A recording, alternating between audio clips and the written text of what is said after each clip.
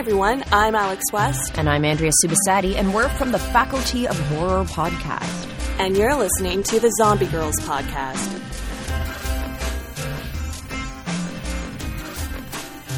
Hello, everyone, and welcome to the Zombie Grrlz Horror podcast, where we review horror from a feminist-ish perspective. Sometimes we fail a bit, but we try.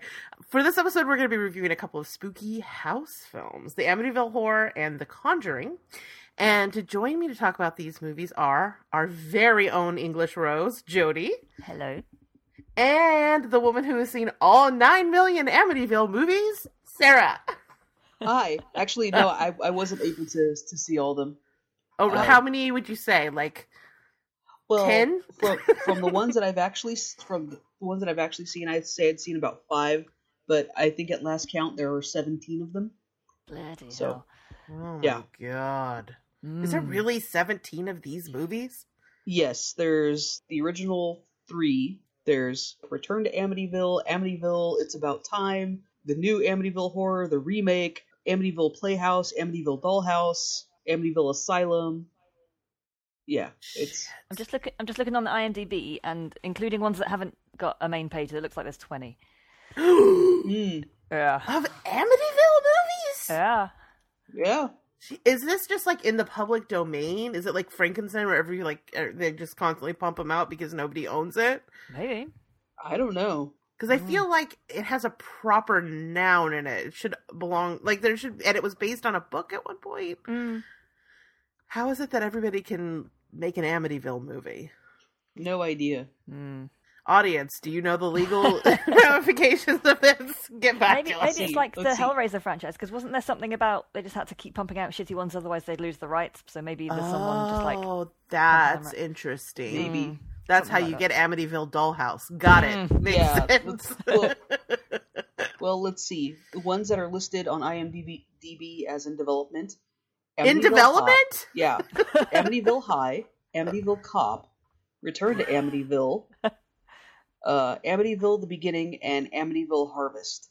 No Amityville in space? Like, what the fuck? Give it a minute, it's coming. Okay, you're right. Maybe that'll be... Oh, first Zombie Grrlz production. We're gonna make it. Amityville in space! Turns out that the house was a spaceship all along! And it was not a portal to hell, it was a wormhole. Oh my god, I've got it. Alright, I'm not gonna publish this. It's too good. I can't let this gold just go out onto the internet. Stop recording. So how have you ladies been? Pretty good. Yeah, not bad. Busy. My rib is starting to heal a little bit. You're busted. I am busted. I heard you, sneezed for the first time since breaking a rib? Oh How my was God. that? Oh, it sucks. Sounds fun. It's the worst. Yeah, I had hiccups on Monday for the first time, and but sneezing is the worst, and that's still the worst part. Really? What? Yeah, I mean, I've been there, Joe. I know how you feel. Trust me. Sucks, doesn't it? Yeah. It really does. Oh God, it does. Yeah, you don't realize how much you use the trunk of your body in like every movement ever. right. Yeah, it's rough. How did you do yours, Sarah? Fell out of a tree. Oh no. Of course you did. What were you doing in the night? Maybe I don't want to know. All right. Well, anything else you guys have been up to that's been exciting? Cool. Yeah, well, I had a pretty much. birthday, and I got to feed a tiger and an elephant, so that was fun. Oh, nice. Oh, Awesome. yeah, I got to birthday. pet the elephant, which was very exciting. You ever pet an elephant? Oh, nice. Their skin is really, it's not rough, it's like very firm, but like what's crazy is the hair. Like I thought it would be soft, coarse, to the point it like actually poked my hand and hurt my hand. Oh, yeah? Yeah, it's crazy. bristly, I mean, it was like still pigs. awesome. Yeah. It was intense. I've seen them behind fences many, many times. But like there's a part where you go up to feed them, right? And like they're elephants that you're used to getting fed every day, and they also, a lot of them were in movies and stuff. It's like a sanctuary where like old animals that were in, originally it was a sanctuary where old animals from Hollywood would end up. Like it started with like a lion that was at like the basis of Mufasa, and like he's been in a ton of movies. But it's now becoming the Monterey Zoo. Do you know what I'm talking about, Sarah? You know, I've heard of it. Vision Quest? Yeah. It's. I think it's changed a couple of names, but yeah, I know. What Yeah, you're talking it's now becoming the Monterey Zoo. But it's like a bed and breakfast. It's a safari bed and breakfast. So we stayed like in a tent where you could like hear the elephants all night and stuff. It was really fun. But in the morning you go up and they like call him over. His name's Butch. And like there's a couple of different elephants, but Butch is the biggest, so he like booty bumps everyone out of his way to get his morning treats. He literally booty bumps everybody out of his way. So he comes up and there's this moment where, as many times I've seen an elephant, like seeing an elephant coming up to me, looking at me, suddenly I did have like about 10 seconds of being kind of scared. There was something about like his eyes looking into my eyes and realizing just how fucking big he was kind of crazy. But then it was fine. And then he was very aggressive. You could put carrots in his little trunk, but if you only gave him one, he was like, I'm not gonna like take my trunk all the way back to my mouth for one fucking carrot on delay. So he would like tap my boobs to like be like more until I put enough in, then he was satisfied and he would take them back up. But it was really fun. It was really cool. So that's what I have been up to. I didn't get to go, but a couple of years ago I went to Nairobi with work, and I went to the national park, and saw these like a safari thing and all these animals, and I went to a giraffe sanctuary. But apparently there's an elephant orphanage there where you can like sponsor elephants, and the tourists go around and they bring them out. Like they start from the oldest and they work their way down, so they get cuter and cuter until they're little tiny baby elephants. And I think I would have cried if I'd gone. Like, oh, that's so cute. Take all my money. Yeah. All right, let's start with you, Sarah. What have you been watching? I'm rewatching Todd and the Book of Pure Evil on Shudder. So good. So if you haven't seen that, if you liked Deathgasm, you really have to see this, because this is like, I'd say a funnier version of Deathgasm. Yeah. Yeah. Well, I mean, it's like Deathgasm meets Buffy. Oh man, yes. Yeah. I've been wanting to watch it ever since you guys have been recommending it. I did notice it on Shudder. I haven't got around to it yet, but yeah, I really want to. No, you really should. Oh, the principal is the best. I love the principal so Atticus. much. Yes! Oh, yeah. I need to go back and revisit it, because it's been years since I first saw it. I just remember the like masturbating homunculus. Yeah. You gotta watch it, Jody. You're gonna fucking love it. I mean, Jason Mewes is the janitor that advises them, so that should tell you where this is going. Yeah, sure. Yes.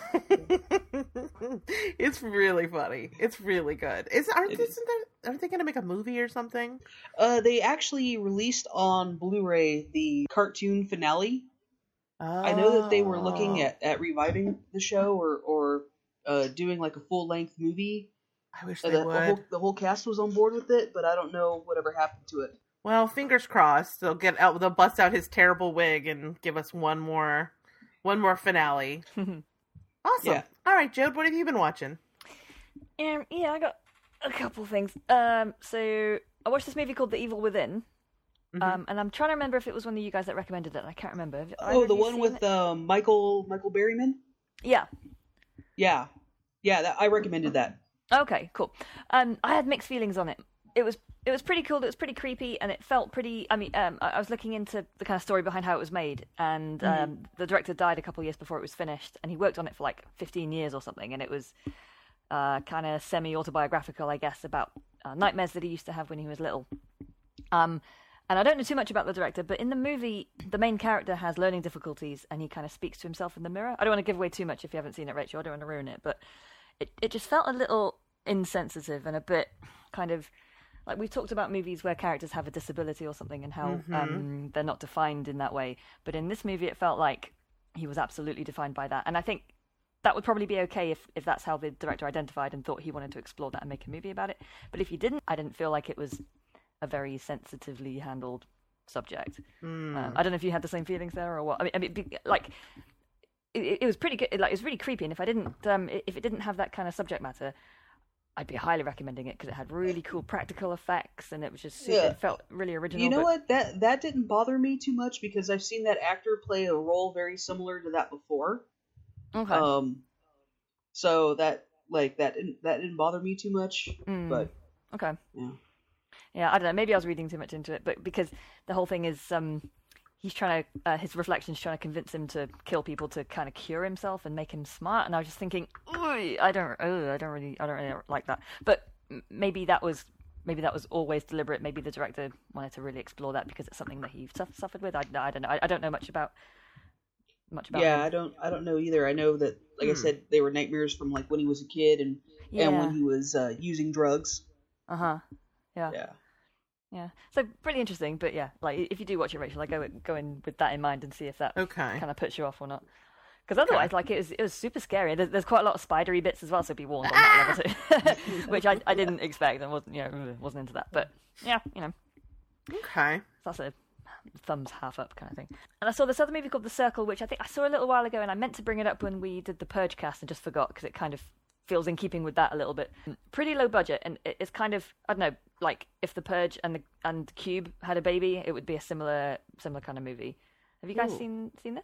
Basically, all these people, they wake up, there's, I think about 100 people, they wake up and they're standing in this massive circle, and one by one they're getting, like, picked off. They're getting zapped by something. I have seen this. I felt like it had some interesting ideas, but I couldn't suspend my disbelief. It just took me right out of it, because they work out too many things really quickly without any kind of explanation. Because the whole thing is, and they're all getting zapped off by something like this thing in the middle, and it zaps them, and they get dragged off into the unknown, and they don't know if it's aliens or the government or what, but somebody works out, oh, we're voting for who goes, and they don't really explain how they know, and and you're supposed to move your hand in a certain way that means you vote on who gets picked off next, and then they start kind of like, to buy us some time, why don't we zap off the old people first because they're going to die soon anyway, and hey, let's zap off that person who's been in prison because he's not making a contribution to our society, and and you start to kind of debate who are like worthy members of society and who are not, which is pretty interesting. I don't think it really worked in the end, but kind of like alongside those Purge movies, I thought it's pretty. I can see what they were going for. I saw it a long time ago, and I think I had the same thing where I was like, love the idea, don't love the execution. Yeah, exactly, yeah. Have you seen the Belko Experiment? No. I feel like if you liked Circle, the Belko Experiment kind of deals in the same sort of ideas, but I think is way better. Okay. It didn't get great reviews, but I feel like it was underappreciated. I've seen it pop up on maybe like underseen lists of... Agree. Yeah. I thought it was a lot of fun. A friend of mine actually just rewatched it this weekend and was like, did you guys see this? And I was like, yes, that movie is dope. Right. So... if you like The Circle, check out Belko Experiment and tell me what you think. Okay, cool. I think it's on my list, but yeah, I'll bump it up a few spaces because bump it up, bump it up. Cool. Next one. This was a really old recommendation from El Goro's 31 Days of Halloween. When I was trying to go back and listen to the episode, but it must have been so long ago, it's not on his feed anymore. It's called Paper House, and it's an old British film. And it feels like, and I don't mean this in a bad way, but it feels like kind of like a rejected Nightmare on Elm Street sequel kind of idea. Yeah, have you seen this? I have. Right. Yeah. Did you like it? I did. I mean, it was not what I was expecting, but it's another one where I feel like I loved the idea of it a lot, and that took it kind of far. But I don't know that it's not something I would revisit. It felt like something that would be pretty cool to show to maybe not a young kid, but like, your kind of young teenage niece or nephew that you want to maybe get into horror. Yeah. Because it's kind of creepy. It's not really super, like, I don't think there's anything violent or graphic. But it's pretty creepy, and it's got like a weird kind of, because like the dad goes away for work or because he's in the army or something, and then maybe he's the villain or the ghost or the demon in the story is kind of being portrayed as the dad. So that's got a weird kind of creepy thing. But it's got really neat kind of like dreamlike sequences without being kind of lame, and I don't know if you remember the very end, it's set like in a beach town, like the family go off on holiday to a beach town, and that was filmed quite near where I grew up, so that's fun. Yeah, that was pretty cool. Yeah, so I was like, that's cool. And I thought, I don't want to give away the end, but I thought it was going to do something bold at the end, and then it didn't. I was like, never mind. Right. But then, maybe it is aimed at a slightly younger audience. There's like a lost art of the horror film for kids. Yeah. It feels like it should be on those lists of, Return to Oz and The Watcher in the Woods and the things that you'd maybe have a memory of watching when you were younger. Mm-hmm. And it just maybe slightly just falls short of that, but I can see why Al Gore recommended it. I thought it was pretty good. And the last one I want to mention was I saw The Nun, but maybe I won't go into it until we talk about Conjuring later. No, because the only one I haven't seen is Conjuring 2 now, which I think that's where the nun character comes from. So there may be a few bits that I was like, this doesn't make any sense. But having now read up on the synopsis of all the other movies, yeah, The Nun really doesn't make a whole lot of sense either. I felt like I was enjoying it while I was watching it, but on reflection, the story doesn't make any sense. And because it's a prequel, I mean, this is no spoiler, because it's a prequel and you know that the character appears in the later movie, there's no tension or anything, because you know they're going to defeat the nun at the end, and then someone's actually going to be secretly possessed by the nun the whole time, and, you know, so, like, you're just watching it going, yep. Okay. Ooh, that made me jump. Okay, yep. I mean, I think these movies are just carnival rides anyway, so yeah. Give it a carnival ride rating. Is it a good one? Is it a bad one? I mean, in terms of pure jump scares constructed well, pretty good. Okay. Yeah. In terms That's of actually good. in terms of coherent story and interesting characters, no. The shade of it all. Yeah. I don't know. Rewatching The Conjuring has kind of changed the way I view these movies, but I'm getting ahead of myself, so we'll get there. Okay. So overall, recommend or not recommend them? I mean, not really. I mean, unless you're a completist and you want to see all the Conjuring movies. Awesome. Well, I was chatting to somebody recently and they were going, oh yeah, so they're going to make The Nun 2 and then Conjuring 3 and then that's it and they're going to stop. And I'm like, nah. No, they're not. No, they're absolutely not going to. Are you kidding? Like, We're going to get another Annabelle movie. We're supposed to get a Crooked Man movie. Yeah. I mean, come on now. These movies are making like 10 times their budget easily every single time. There's no way they're stopping any fucking time soon. Yeah, it's going to be like Paranormal Activity, where you're going to get Paranormal Activity, Ghost Dimension, Tokyo Drift, you know. The Conjuring in space. Yes! Conjuring in space, back in time. Oh my god. Conjuring in the Hood. Oh, I haven't seen any after part 2, actually. I think part 3 is the best one. Is that the one where they put stuff in the trailer deliberately that wasn't in the movie? Yes. Right. I'd like to see that one because I like that one is good. With you. Okay. Like, basically, I feel like the odd number movies of that franchise are good. 1, 3, and is it marked ones? Is not scary, but it's good. Okay. And it actually takes the franchise in an interesting direction, and then they completely ditch it for the final one, which is fucking terrible. That's a shame. So, like, all the cool setup they do. Did you see the marked ones, Sarah? Yeah. That one's good. I mean, it's not scary, but it's good. And, like, they're, like, setting up, like, a war between all these witches. And, like, it sounds awesome. And then they're like, nope, we're back in some upper middle class house. Yeah. And, like, it's very, very irritating. Sorry, I apparently have a lot of feelings about this. I didn't know I had. This is why we do this. Okay, this is my therapy. Absolutely, I feel like you guys should be billing me. Sometimes I'll be talking to Matilda and I'm just like, all right, well, give me my bill. Let me put it on my tab. Awesome. Okay, well, real quick, let me talk about what I've been watching, which is Mandy. Have you guys seen this yet? No, not yet. Not yet. No? We're going to have to cover this on the show at some point because I do really need to talk about this. But it's from director Panos Cosmatos, who directed Beyond the Black Rainbow. Did either of you guys see that? Nope. Mm-mm. Okay, first half of the movie is this sort of like surreal love story. The movie feels like a giant fucking acid trip, and it's beautiful. The second part, we're introduced to a cult that lives in the area that happens to spot Mandy walking down the street and the cult leader decides he has to have her. And then the final sequence is Nick Cage responding to what happens. And it is absolutely fucking bonkers. You know how, like, there's the big debate, like, is Nick Cage a good actor or a bad actor? Mm-hmm. I feel like we've settled the debate. It's not, Really? yes, it's not that Nick Cage is too insane. It's that movies are too sane. This is the movie that meets Nick Cage where he's at. He's perfectly cast. I think he's a nutcase in real life, but I think right now, like, he's playing a parody of himself in these movies because people are now writing for insane Nick Cage, where before they were writing movies and Nick Cage was playing them insanely for a paycheck. I'm like 50% there with you. I don't feel like he can do anything but be insane, because the problem is when he goes for subtlety, he's still kind of insane. Mm-hmm. And This movie, though, there's parts of the movie where he has to be subtle. But because the setting is so bizarre, anything that would be read as unnatural feels stylistic. And I really, really need my girls to see this so I can talk about specific things.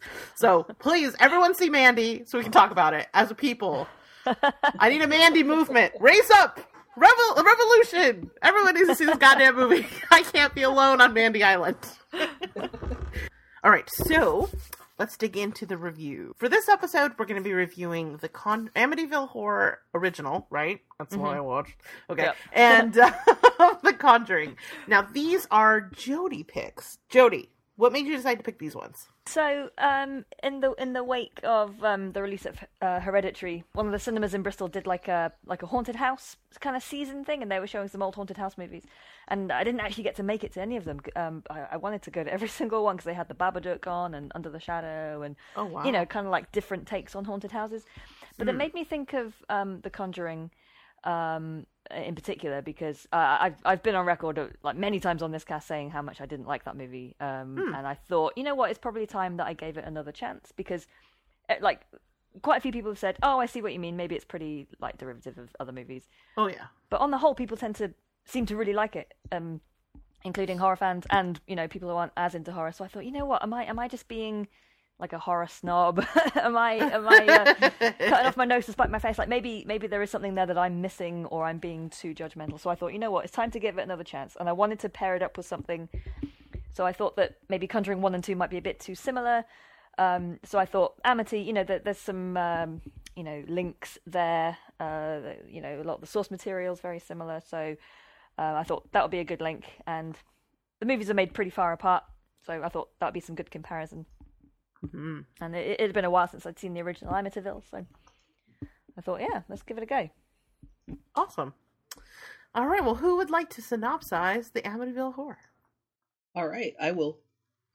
Amityville Horror, from 1979, directed by Stuart Rosenberg, starring James Brolin as George Lutz, Margot Kidder, Rod Steiger, Dawn Stroud, Murray Hamilton.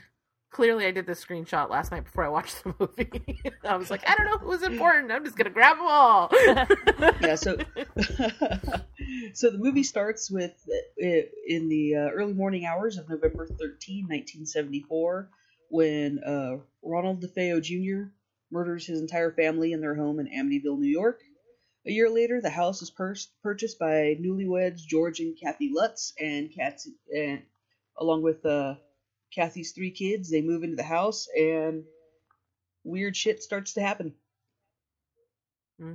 forcing the family to flee in the middle of the night. Yep. So, what did you think of the movie? How did it hold up for you? So, I'm assuming you both had seen this before. This isn't a new watch for you. No, yeah, I've seen it a couple of times ago. But honestly, I had a Mandela effect moment going on. Oh, yeah? Oh really? Yeah. What do you remember differently? I could have swore that they had the Warrens in the house in the movie. I kept waiting for the Warrens to show up too. Right? Yeah. Is that in one of the sequels, or? It must be, right?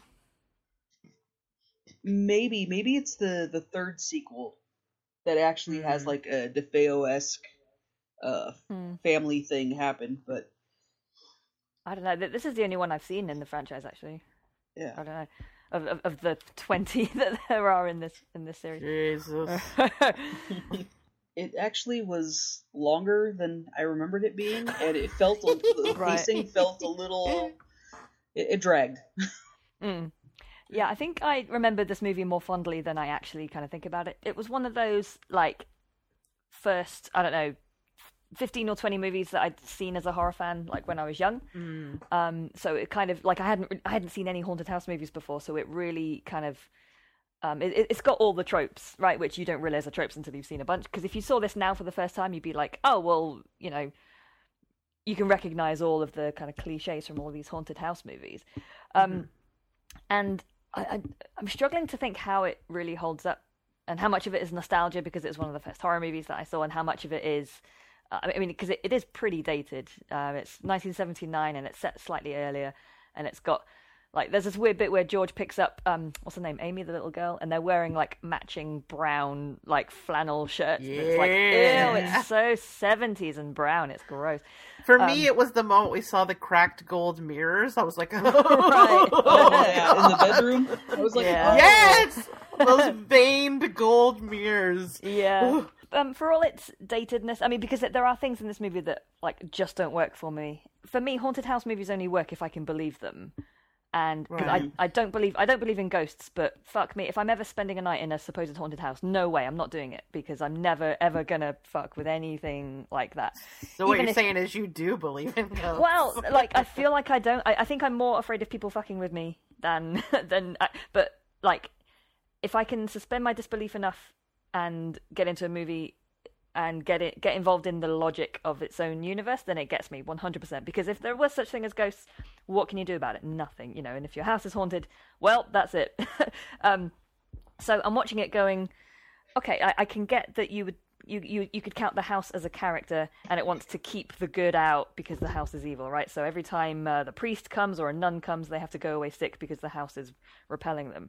But then I don't understand what other things that happen in the movie have to do with that, like locking the babysitter in the closet. That doesn't seem to have any bearing on the house's, the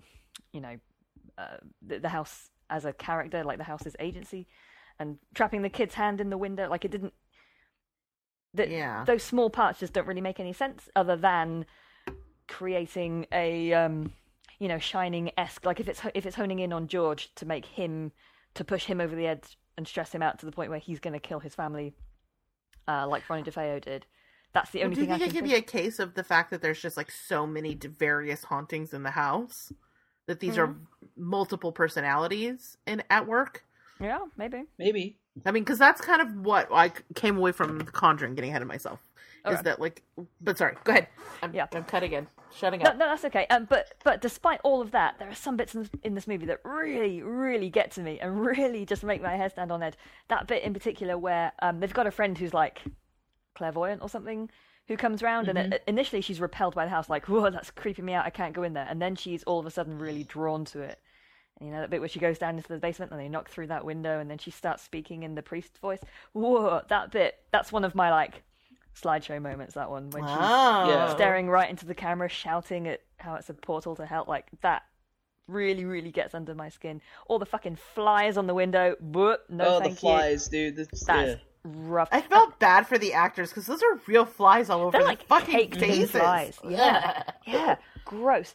And I'm not a religious person, but I feel like religious horror really it really speaks to me, and I don't really know why, but there's something really just really affecting about it. I don't know how you feel, Rachel, because you have a history with a religion. Mm-hmm. I mean, same.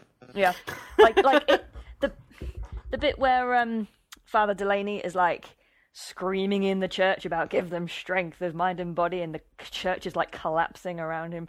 That's proper dramatic and proper effective. And I can't really, because I don't really have any connection or any history, and I don't really know why that gets to me, but... It's because I think it's the mythology we know. Whether you go to church or not, our cultures are so imbued with that story. That spirituality is so dominant that even if you aren't going to church, you like learn it by osmosis, you know? Sure.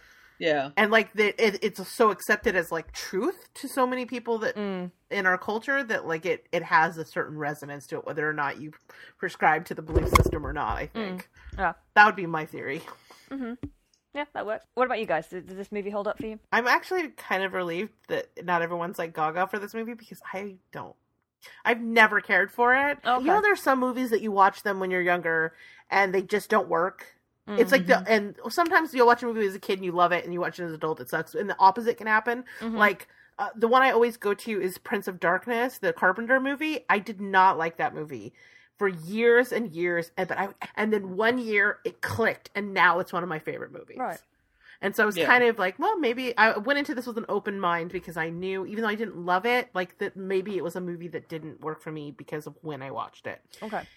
And I still don't love this movie, but there are some things about it that I do like. And I think part of why I didn't like it when I first watched it is it was hyped to me as like being terrifying, and then it wasn't. It has a few sort of standout moments. The one that you didn't mention is the eyes in the window. That was the one that got to me. Because that's something that always scares me, is the idea of something looking in from the, like when you're lit and they're in the dark. Right. It's like in Suspiria, that's the scariest part to me. It's like when the eyes are in the dark. I've caught my own eyes in the window and been... Ooh, no! That's scary. Yeah, that always works for me. But what I will say positive about this movie is I actually think that both James Brolin and Margot Kidder are really excellent in this.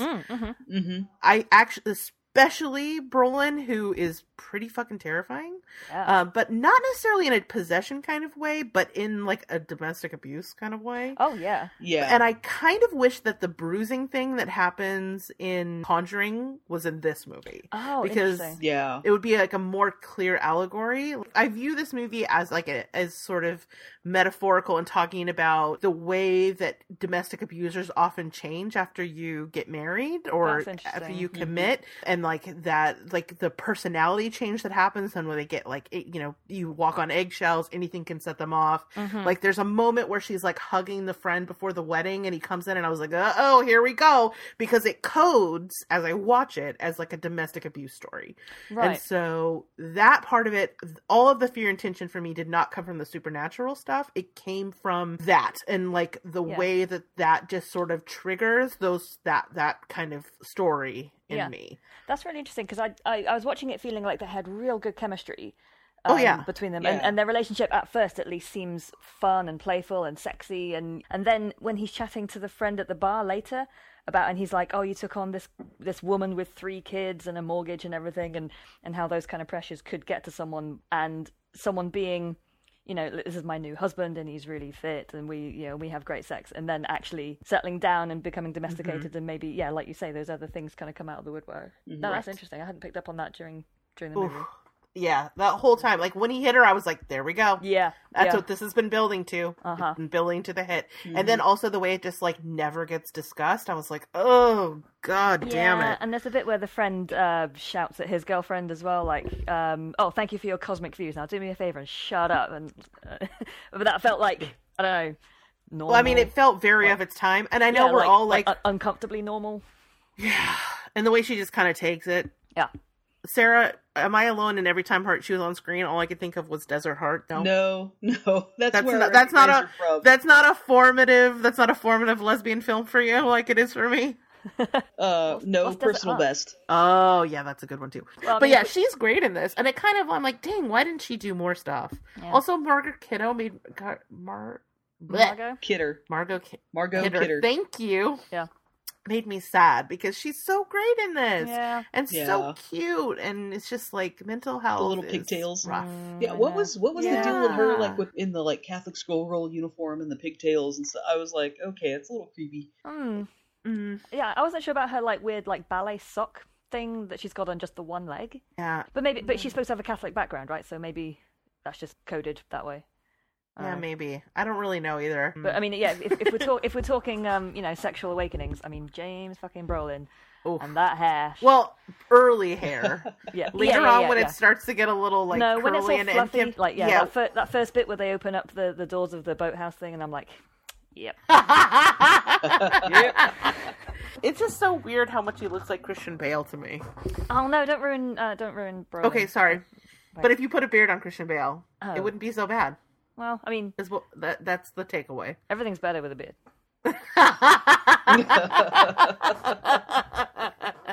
So they touch on it when they're looking around the house with the estate agent at the start, and they go, oh, we just got married, and then she goes, oh, well, if you're thinking about starting a family, it's got this many bedrooms, and they go, oh no, we've already got a family, and she goes, oh, but I thought, and then they kind of like they mention it obviously a few times that that George is her second husband. What was the deal back then with divorce and step parents? Was that supposed to be like a big deal? Or... Kind of interesting that she's divorced and Catholic, because that would be a big deal, right? Yeah. Well, is she divorced, or was it the husband? I don't think we don't know anything. Because I don't think they ever say. I took it as he was making a joke and kind of implying that the kids were out of wedlock. Yeah, I think he was, or at least that's how the realtor took it. Which would have been really frowned upon. Right. But obviously is that what she's alluding to when she's talking to the priest with bad guy from No Country for Old Men hair about totally getting an answer on Sugar vibe off him. When she's talking to him about like he got her through like a really hard time. Oh, so do you think maybe she's widowed rather than divorced? Or maybe, or maybe she's divorced. I mean, I would guess she must be widowed because the priest probably wouldn't help her through her post-divorce drama. Interesting. Are there thoughts about this, or are we ready to move on to The Conjuring? As I said, this movie is half dated and doesn't work, and half really fucking works. Yeah, Margot Kidder said she never understood why people thought the movie was scary. To her, she thought it was really funny. Because of and especially because of some of the acting stuff that they had to do, and she said that she was surprised how well her and James Brolin came out on screen, because they had a really hard time working together, because she's very she'll glance at the script and then just go with the motion of the scene, so she'll improvise where he memorizes the script and exactly where he stands, and if they have to redo a shot, he does the shot the exact same way. Every single time, where she's way more impulsive. So as soon as they yell cut, she'd start chatting, and he would just turn around, walk away, and go and memorize his lines. Well, that's surprising, because they do pop on screen for sure. Yeah, and she was saying that Rod Steiger. Yeah, there's so many similar sounding. Rob Schneider. Yeah, that would be an entirely different movie. Yeah, Roy Scheider. Oh my god! Yeah, but Rod Steiger. That she was so excited to meet him, because even then he was a name, and she wanted to talk to him about all this stuff, and all he did was bitch the entire time, because at that time Americans didn't go there, right? And he just spent the entire time bitching about how arrogant Russian actors are and how they think they're better than Americans. That's a bummer. In an alternate universe, Josh Brolin would have been a really great Jack Torrance. Just saying. Yeah. I don't know if that's important, but... Well, I want to know when this came out before The Shining. So, the movie came out before, but when was the book written of The Shining? The book was written, right after the Lutzes. It was published in 1977. The incident took place in 1975. And the movie is 1979. Oh, okay. So The Shining book came out in 1977 and the movie came out in 1980. Would it make sense that the Amityville movie was influenced by the book of The Shining? Maybe. I don't know. I haven't read the book. So. Or maybe the movie of The Shining is influenced by this, because there's definite similarities. Yeah, and you can see a lot of Poltergeist influences in here, too. Yeah. Or this influencing Poltergeist. Yeah, sure. I feel like there's some Exorcist kind of echoes in here as well. Although, in The Exorcist, it feels like... the church is going in like soldiers to try and save this girl. Although I was comparing in my mind the scene with Father Delaney going blind in the church when he's praying really dramatically, versus the bit in The Exorcist where Father Karras is giving a sermon and he's not even there, he's just going through the motions and just eat this, for this is my body, and he because he's completely lost his faith. And comparing those two versus it flips then when Father Delaney's just given up completely and going, well, I tried ringing them and the phone didn't work, so no one is going to help me to help this family, versus Father Karras and Father Merrin just storming in there and no, we are going to kick the shit out of this demon, because that feels like more of a story of good and evil, whereas Amityville just feels like something rotting away at this house and nothing being able to penetrate it. Right, rather than somebody actually fighting it going into battle with evil. Right. I guess ultimately in the end, Amityville too, nothing, they're okay, that's evil, bye. Right. There isn't actually a final battle of good versus evil in this movie. It's good runs away from evil. Yeah. Do they do anything, because they, obviously this is based on the DeFeo murders case. I don't know if they actually name it, though, if they in the movie, whether they say that name or not. No, but, they just like they talk about him and the son, but they don't ever actually say DeFeo in the movie. Right. Yeah, because I think in the bar, the bartender says, "Wow, you look just like him," but he doesn't say his name. Yeah. No, that's right. Yeah. Do you know if they do anything in the sequels about the mythology? If they go back to the murder cases or Part 3 has like a family that's kind of based on the DeFeos living in the house. And sort of the same thing happens. Mm-hmm. Yeah, so that one's actually a little bit harder to find because of that, because the public was not very happy about seeing the family portrayed like that. Oh, I see. All right. Well, let's talk about The Conjuring. What do you think? Sure. Are we ready? Ready. All right. So who's got that synopsis? That's me. All right. So, Conjuring from 2013, directed by James Wan, starring Vera Farmiga, Patrick Wilson, Lily Taylor, and Ron Livingston. The Perron family, mum, dad, and 5 daughters, move into their new house in Rhode Island in 1971. They find an old dusty cellar that had been boarded up and promptly start to experience supernatural occurrences. As these escalate, the mother, Carolyn, contacts demonologists Ed and Lorraine Warren, who agree to help investigate the haunting. The Warrens, with their small team, unearth secrets of the house involving an ancient curse and must do what they can to protect the family. So, you said that you picked this movie because you wanted to know if you were just being a snob or if this actually has got some fun to it. What did you think this time through? I hate to say it, but I was right the first time. All right. I really wanted to see something that I didn't see before. I mean, I've always maintained that like, this film has effective scares. This movie makes me jump, hundreds of times, and those are effective.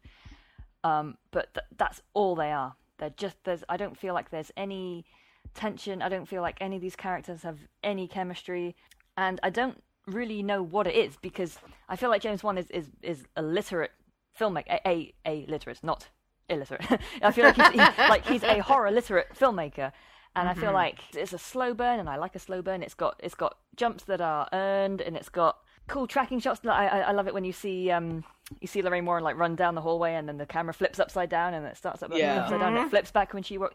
All of that stuff is great. I just feel like I'm watching it going, I've seen all of this before. And the word wan means pale and weak. Oh, boo! I feel like that's unfair. I'm sure he's a lovely man. But I always get taken out of a movie if it says based on a true story, because I go, okay, some people moved into a house once. And that's probably where the similarities end. But the kind of scrolling text at the start of this movie, I like it felt pretty old school, it felt like an old 70s movie when you see the credits kind of like creep up the screen and disappear off the screen. But the opening kind of text says that this was a case that was so malevolent that the Warrens kept it locked away until now. And like that has instantly taken me out of the movie, because if all of this was real and they were real paranormal investigators and they had one scary case that was so scary, that would be the one they talked about all the fucking time. That's not one that they're going to lock up, because they keep talking about, people think we're wackos, and people are always very skeptical about our stories, and they don't believe our stories. Well, tell everybody this one then. If it was the most malevolent demon you'd ever faced, why lock it away? So instantly, I'm like, nope, I'm not in this. I'm not in the story. Can't. Fair enough. How about you, Sarah? How did this movie stack up for you? Well, I enjoy it. I mean, I've seen it a few times because it was on HBO for about 6 months, and every time I turn over the channel, this was on. I mean, like I said, I enjoy it. It's got its moments, but I don't think it's going to be a genre classic. I feel like it kind of already is a genre classic. Like, people really like it, though. And I don't know what I'm missing, other than just a personal taste, but which, is fine. But probably part of it is that you're going into this movie the way that you probably would have made you probably not like Amityville. You know what I mean? Like, now you're a seasoned horror watcher. So, like, if you watch this at the same stage you were when you saw Amityville, you'd be like, this movie's fucking terrifying. Yeah, maybe. But do you think I'm being unfair? Like, I feel like I am. I don't totally agree, but I think that you have a valid reason for feeling the way that you feel. I mean, a lot of this is opinion. Like, and the thing with horror is kind of like comedy. Is like, does it work for you? Sure. And it's extremely personal the way you engage with it. Like dramas, you could be like, yeah, that was a sad thing, or I don't know that it has like something it's specifically trying to evoke. Like, it's more of a story being told, right? It's either told well or it isn't. Whereas this has added layers of, like, it's much more interactive, like, and if it doesn't work for you, it doesn't work for you, and that's totally fine. I mean, I personally came away from this liking this more than when I originally saw it. Oh, okay. I think because my issue with this movie is the final act. Right. After you've seen The Exorcist, there is no other demon possession that is scary, really, I don't think, except for maybe the end of Deborah Logan. That one is scary. Yeah. But it's totally different. It's something you've never seen before. So this feels very like by the beats demon possession. So that left a bad taste in my mouth. And so I kind of was like, The Conjuring. But going back and revisiting it and knowing where it's headed and not like hoping for some like amazing ending allowed me to kind of enjoy it for what it was. And what I've decided is that it's a B movie that is elevated by like having A performers. So, like, Lily Taylor is, like, she's just a great actress. So, like, whatever, even when she's in a bad movie, she's the best part of the bad movie. Oh, yeah. And so she's good in this. And then I also think, I mean, I really, really love Vera Farmiga, and I think she's perfectly cast as Lorraine Warren. Because to me, she's one of those people that, like, simultaneously conveys fragility and strength. And I think for this character, especially with this whole like backstory of like her having exorcism go awry, is perfect for that role. So I also am not a Patrick Wilson hater. So like I'm kind of here for that love story, and you know, like I like the idea that like a lot of these movies tend to be stories about like men dismissing women's supernatural experiences as hysteria, and he's the total opposite of that. He believes her, he supports her, and even though he's scared for her and tries to protect her, when she says like no, they're a team in a way that kind of shit just doesn't fly. And I like that. And when I was watching this at first and I realized it was one guy and 5 women in the house, I was like, oh, here we go. Right. But the movie doesn't really go there, which is good, but it had me thinking about that. So when I started paying attention to the dynamic of the Warrens' relationship, it kind of made me appreciate it. But if you don't like Patrick Wilson, maybe that just doesn't, that is not your experience with that, and that's totally fine.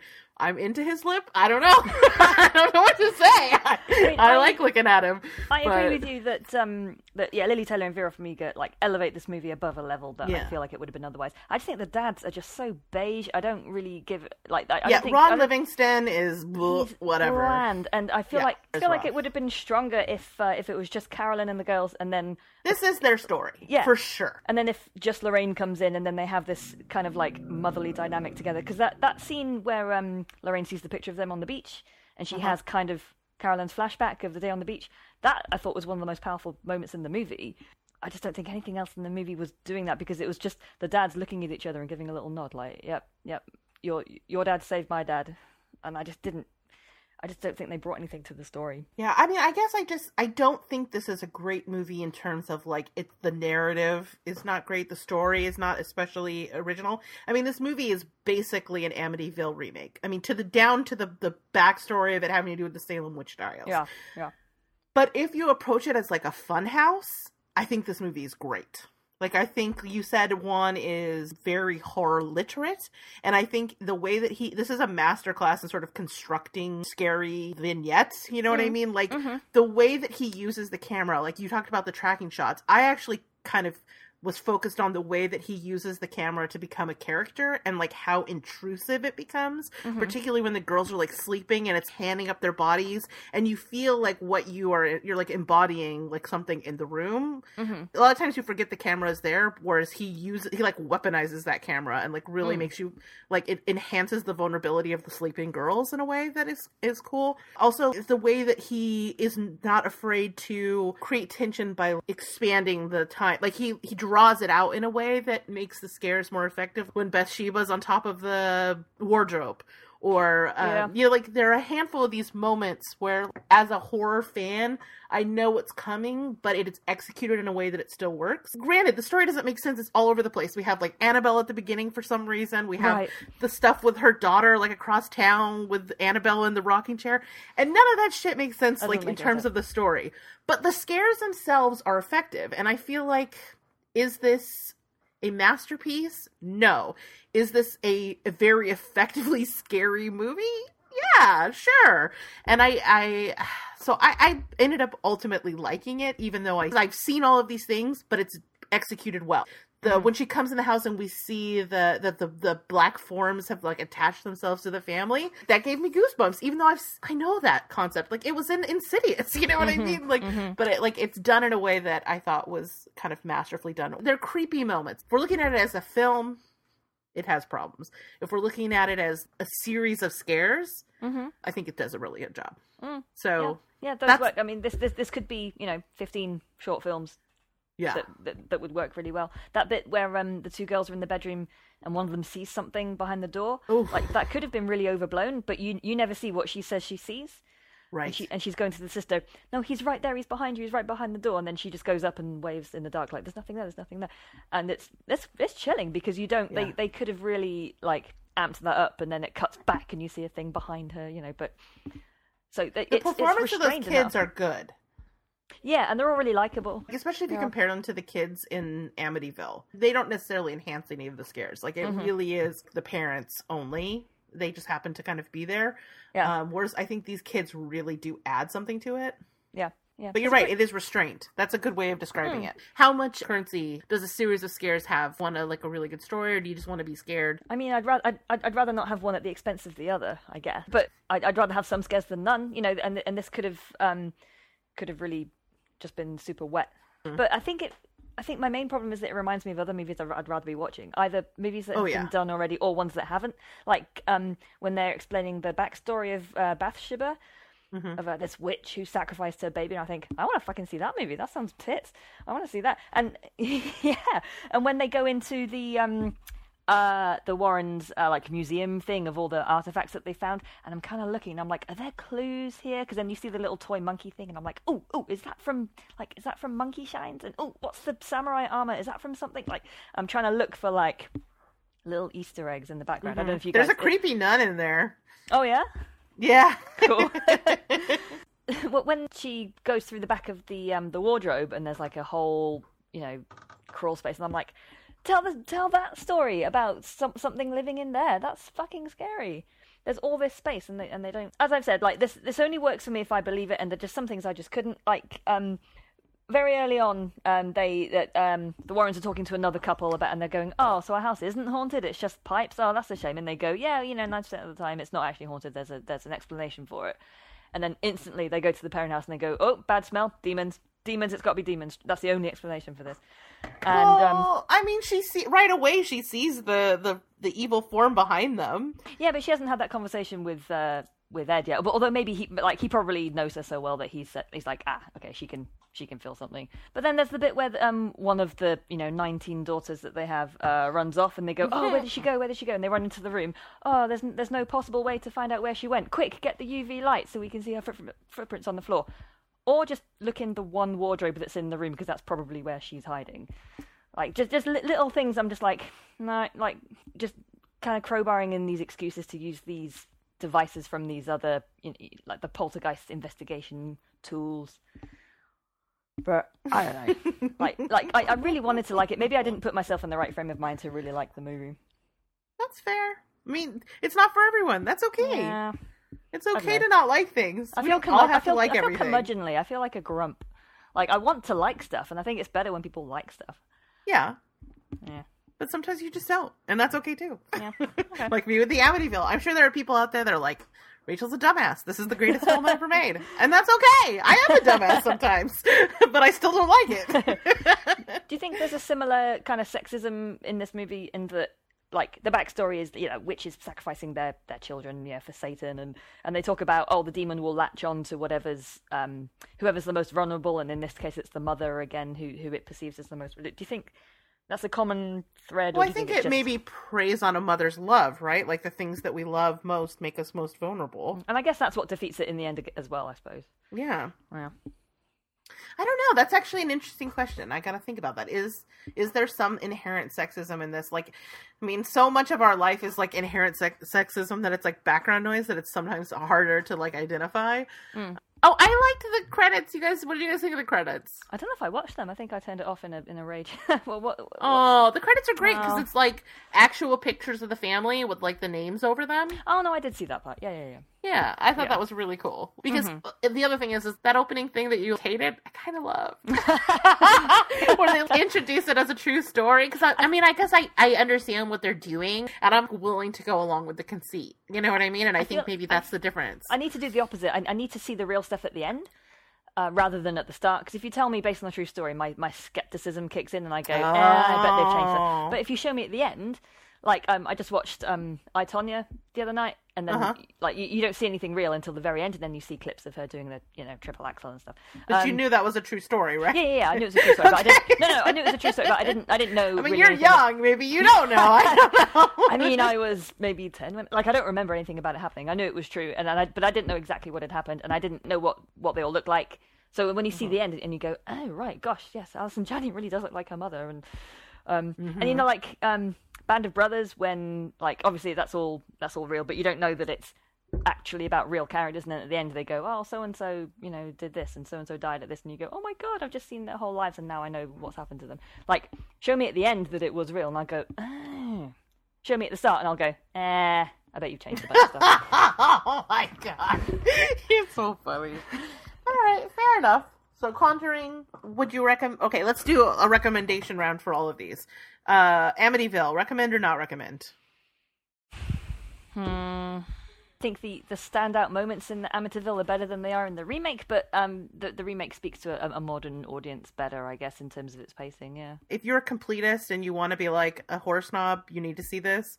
But I will probably never watch it again. I feel like I've done my time. Kind of like probably with you with The Conjuring. Right. I mean, I feel like if you have reservations about it being dated, I think maybe you could skip it. If you're a horror fan, I mean, this is 40 years old now. You got to like it's a classic for a reason. All right, how about The Conjuring? I think I would recommend it to people who hadn't seen that much horror, and then I go, if they liked it, I go, right, now sit down and watch this instead. I mean, fair enough. I recommend. I blanket recommend. It's fun. It's not like it's not great, but it's solidly good. It's fun. I mean, I'm here for the Vera Farmiga of it all always. I will watch Garbage with her in it because I love her. Oh my god! If you ever watch Bates Motel, she's so good. All right, cool. So that was fun. I'm glad we got to do these. Cool. I'm glad you found it positive overall, even if you didn't really like Amityville. I did. I actually did. It was like it was an interesting night to watch these back to back. I watched the first just like few minutes of Conjuring 2. I didn't get time to watch it all, but then it takes place, I don't know, like a few weeks or something after the events of Amityville, and they're in the house, like doing a kind of like wash up session in the house, and that's quite cool because you see those iconic windows and everything, and then I guess it leads into the events that are going to be Conjuring 2, which I didn't. Well, they do mention the Amityville thing at the end of Conjuring. Yeah, that's right. Because don't they say just as they're leaving, "Oh, I got a call from Long Island. I guess we'll go there." And I thought, "Oh, okay, maybe they'll do like another Amityville remake." And I don't know if that's going to be the basis for Conjuring 3, maybe, or something. Or I don't know. Hopefully, it'll be something different. Well, because I was looking through the kind of list of like cases, like famous cases by the Warrens. And one of them, so I guess Conjuring 2 is based on the Enfield haunting. Mm-hmm. Yeah. And I remember reading about that when I was younger and seeing... Have you seen those pictures of the girls being thrown around their bedroom? Yeah. And they're just clearly bouncing off the bed. And I remember thinking, what? Yeah, right. And there's one of a girl who's supposed to be levitating and the guy's like holding her leg. And I'm like, well, she's clearly crouching on a box. You can see it in the background there. And that, I don't know, maybe that was what cemented me as a skeptic early on before I'd really been given a chance to think about whether I believed in all of this or not. All right, so this week we got a letter. We got some listener mail. We got a feedback, didn't we? Yes, we got from a new listener named Rayanne. Mm-hmm. And this one's kind of fun because Rayanne is a self-professed newbie fan. Right. And I at first I thought that meant she was just new to the podcast, but it turns out she's actually pretty new horror, I think. Right. So I'm going to read through this. If she hasn't already. Right. All right. So here's what Rayanne, our newbie fangirl, says. I recently discovered your podcast, and I've been listening to the early episodes. Sorry. From 9 years ago. Sorry. I'm enjoying it immensely. I find that hard to believe. And it's helping me catch up on the many hours of horror I missed when I was a non-horror fan for far too long. I won't make that mistake again, though it's nice that I have so much yet to watch. You know what? That's a good point. If you're just now getting into horror, you have so much to watch. Mm-hmm. You should watch The Conjuring. Well, let's see if she did. She listed a bunch of things she likes. Okay. Anyway, I'm wondering what's out there I might not know about that I totally better see as an emerging horror screenwriter. Ooh. So, like, wow, she just went straight from non-fan to screenwriter. Yeah. I'm here for it. Okay. So here she said, I've seen all of the Trimmers, Gremlins, Critters. Oh my God, I'm kind of in love with this list so far. Final Destination, Bram Stoker's Dracula, Chucky, Psycho, and Bates Motel. So she's like deep in the Farmiga with me. Mm-hmm. Evil Dead, up to Ash versus Evil Dead, but not Drag Me to Hell yet. Well, I would definitely say watch Drag Me to Hell. Watch that next. Should be right up at the top of the list. Jaws, Terminator, Resident Evil, Insidious, and the new It, which was awesome. Mm-hmm. Agree. Good go. Actually, the It miniseries was one of my first horror experiences. Oh. Same girl, yeah, same. I already know I'm behind on the rest of Hitchcock. Good thing that Ariel's not on the show this week. John Carpenter, which is on my radar thanks to you ladies. Oh, okay. Which John Carpenter should she start with, do you think? I love The Thing. Yeah, I mean... Yeah. I would say do the entire, what is it, like the Apocalypse trilogy? The Thing, Mouth of Madness, and Prince of Darkness. Oh, yeah. I mean, that's just good watching. Mm. Especially if you like Lovecraft. So good, so good. Okay, Texas Chainsaw Massacre, Ginger Dead Band. I love that she is, like, all over the place in the genre. The bulk of Nightmare on Elm Street. All right, you got me beat. Friday the 13th, Halloween, and Hellraiser films. She's doing a pretty good job. Yeah. But I'm wondering if there are any other important ones that are must-sees. I'm not a fan of Saw either, nor did I enjoy The Babadook. Uh-oh. I would say if you have not seen Return of the Living Dead, chop chop. Yep. Make it happen. Mm-hmm. She talks about people she's attracted to. None of them have beards, so I'm sure you're not interested in that. That's fine. She said, I expect I'll write back once I've been through year 2, and maybe I'll start listening to the most recent ones, or I'll never catch up on your podcast. Yours is one of the few I listen to, and it's all both fun and informative. Oh, that's so nice. Thank you, Rayanne. What a fun letter. All right, so let's each give her like 2 must-see recommendations. Well, I was going to say, if she hasn't listened to any of the newer ones yet, she maybe hasn't reached the ZGBG yet. Maybe she should go to those and start from the top and work her way down. But, I mean, in terms of naming some movies, I mean, was The Exorcist in that list? It was not. Okay. I'd say that. Yeah, definitely. Yeah, one of my favorites, that, and I don't know, Blair Witch Project gets me. So I'm going to give her some lady horror to watch. So I would say definitely watch Jennifer's Body. Mm-hmm. Do not let the haters dissuade you. It's fucking dope. And I didn't see Ginger Snaps in here, but I would say Ginger Snaps would be really good to get some. I don't see any werewolf stuff, and that's the best werewolf movie, so, in my opinion. So American Werewolf in London. American Werewolf has a great transformation scene, but like... Uh-oh. Did we just break up? That's okay. Finish your thought, Rachel. You're allowed to disagree. But to me, pound for pound, I prefer Ginger Snaps. Oh. I think the best transformation scene in all of history, aside from Wolf Cop's penis, is definitely American Werewolf in Paris. But like that movie, the story in London. Oh my God, not Paris. Oh my God, mistakes were made. Mistakes were made. Editing happened. Yeah, I was like, what? No, you're right. Oh my God, my belly is exposed. I'm sorry. Forgive me. I'm not saying it's a bad movie. I'm just saying I prefer Ginger Snaps. Are we still fine. friends? Valid. Okay. Valid. Fine. Oh my God. Are you still going to Netflix and chilly with me? Like, what's happening? 100%, Rachel. Yeah, and we'll watch American Werewolf. Maybe, you know what? Maybe, here's the thing. Maybe I need to revisit it as an adult. I saw it as a kid, and it was like, I don't know that I was ready for it, maybe. I mean, maybe it's the Britishness of it. Like, the scene in the pub has all of those, like, British actors from all those British films. Like, it's got the guy from Alien 3, you know, the guy... Remote Control, here are the facts. You know that guy from Alien 3. He's the one in the pub telling the joke, and yeah. As you're telling me this, I'm realizing I don't remember this movie at Rick all. Mail, a very young Rick Mail. Like that was a hard celebrity death for me. I grew up watching him, so yeah, he's in there. Feeling so ashamed right now. Why am I feeling so ashamed? No, don't. There's only a certain amount of hours in each day. You can't watch everything all the time. Okay. Let's move on. This took a turn. Hey, this whole episode is about personal preferences and how you can like lots of things.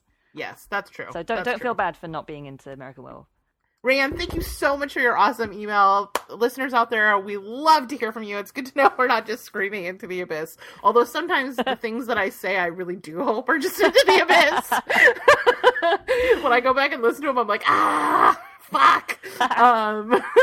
But if you would like to send us some feedback, send us an email at rachel@zombiegirls.com, or you can hit us up on the Facebook page. Our beloved Sarah is very good about getting back to people on there, so definitely come join us over there. Like the page, smash up the like button, as the kids say, I think, and join us, and you can see all the creepy stuff that we say about beards before lunch.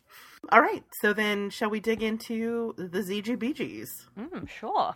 So, ZGBG is where we focus in on a little subgenre of movies or a little kind of category that we want to talk about, and we pick usually 3 movies from that category to recommend.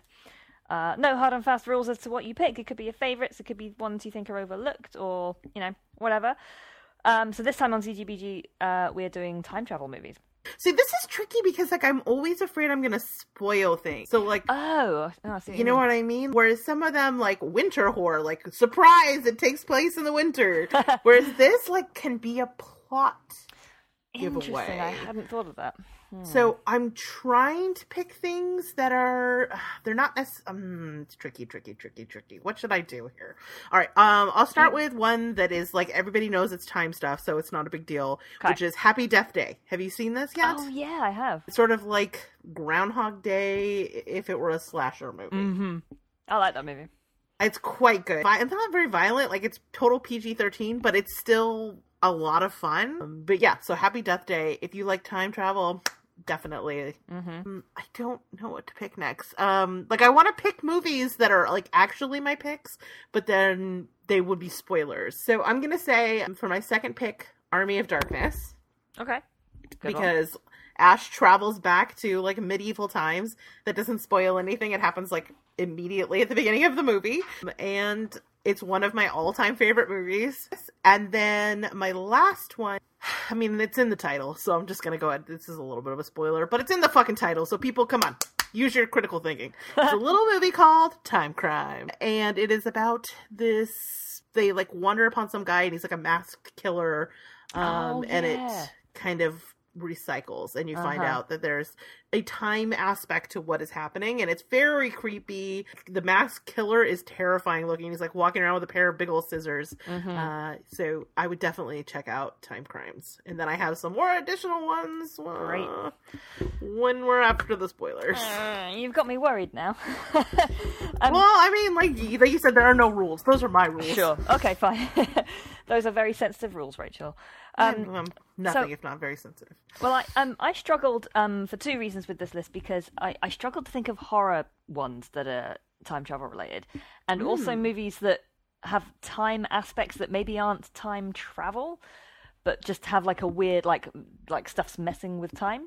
So hopefully these count. So my first one, I thought it would be an obvious one, is The Terminator.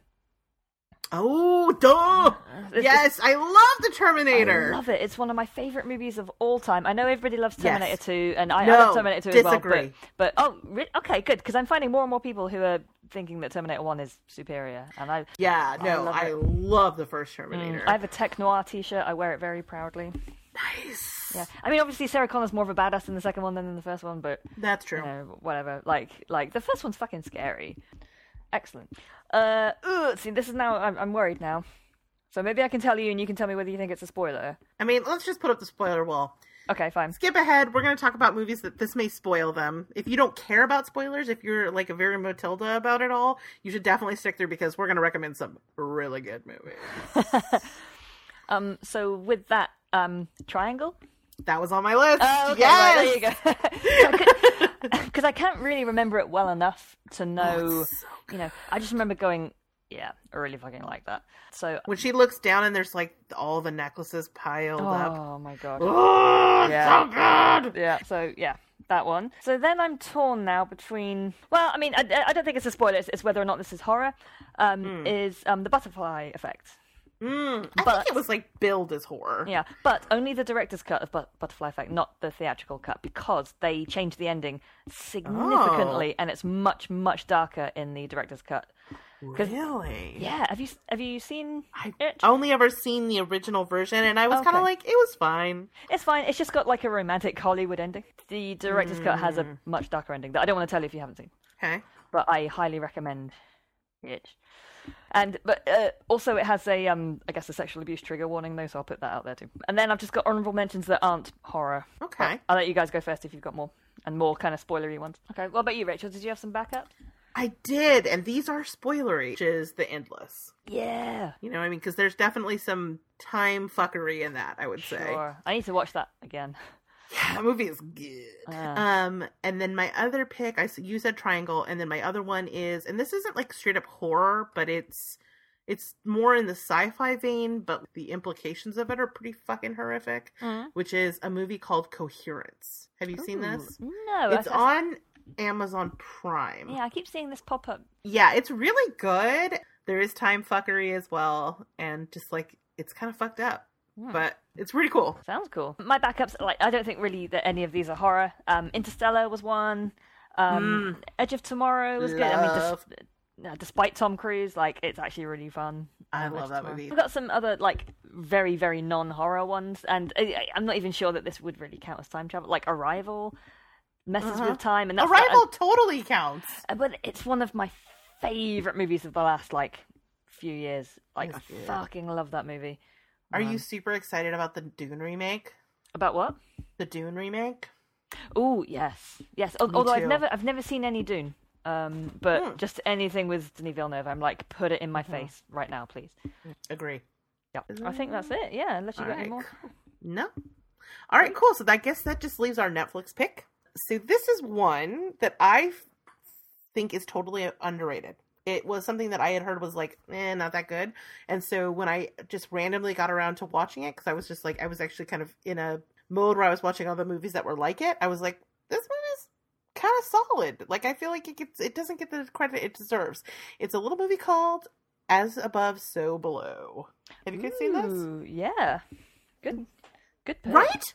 Like, but I was told by, like, horror fandom that it was garbage, so I never saw it. Oh. And then I finally got around to it, and it is really cool. Like, it is like a sort of Tomb Raider-y, Indiana Jonesy by way of horror movie, and I thought it was really cool. Mm-hmm. Like, crawling across all those bones in those, like, tight little corridors, like, nope. Yes, it, like, totally fucks with, like, if you have any level of claustrophobia. Yeah. So, here's the terrible, awful fucking description from Netflix. I don't know why they went this route. It makes it sound like garbage, and it's actually really good. A beautiful Tomb Raider and her crew hunt for a treasure in the catacombs of Paris and find themselves in a hellish underworld. Okay, do not listen to that bullshit. Yeah, that sounds terrible. Description. Like, I knew in the first scene where she's in the Middle East and she finds some ancient statue from, I don't even know, like some ancient, like, it just, like, it, my Indiana Jones senses just started tingling, and I was like, wait, this is the kind of movie I'm watching right now? This is the kind of movie I always want to be watching and am not. So why have I not been watching this movie already? So yeah, if you have heard bad things about As Above, So Below, or you think you don't like found footage or whatever, give this one a shot. It's actually totally solid, and I'm so excited that I'm not alone in this. Yay! Yeah. All right. I guess that's it. All right. Well, then in that case, Jody, take us out, woman. Oh, cool. Well, thanks for listening to Zombie Girls. So get some horror movies in your eyeballs. Bye, everybody. Bye.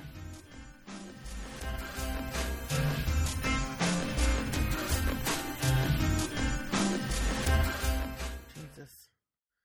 Our bodies are so fragile. They're just sacks of liquid, and it's terrible. I figured if I make a maybe pile of my movies, then he can pick, because I'd be happy with all of these. So I got The Babadook, Kill List, The Mist, The Witch, Brain Dead, Halloween 1, 2, and 3, and Halloween H2O. You really are not trying to fuck.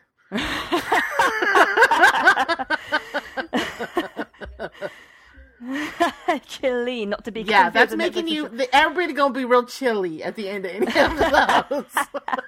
Hey, he's a horror fan. Like, I went to see The Nun with him. Like, he's gonna be down for this. Don't worry about it. Yeah, okay. These are all excellent films. They're not romantic in any way. But yeah, I don't know. What would you pick out of this list if I was making out of that list? Yeah, I would pick something else. Really?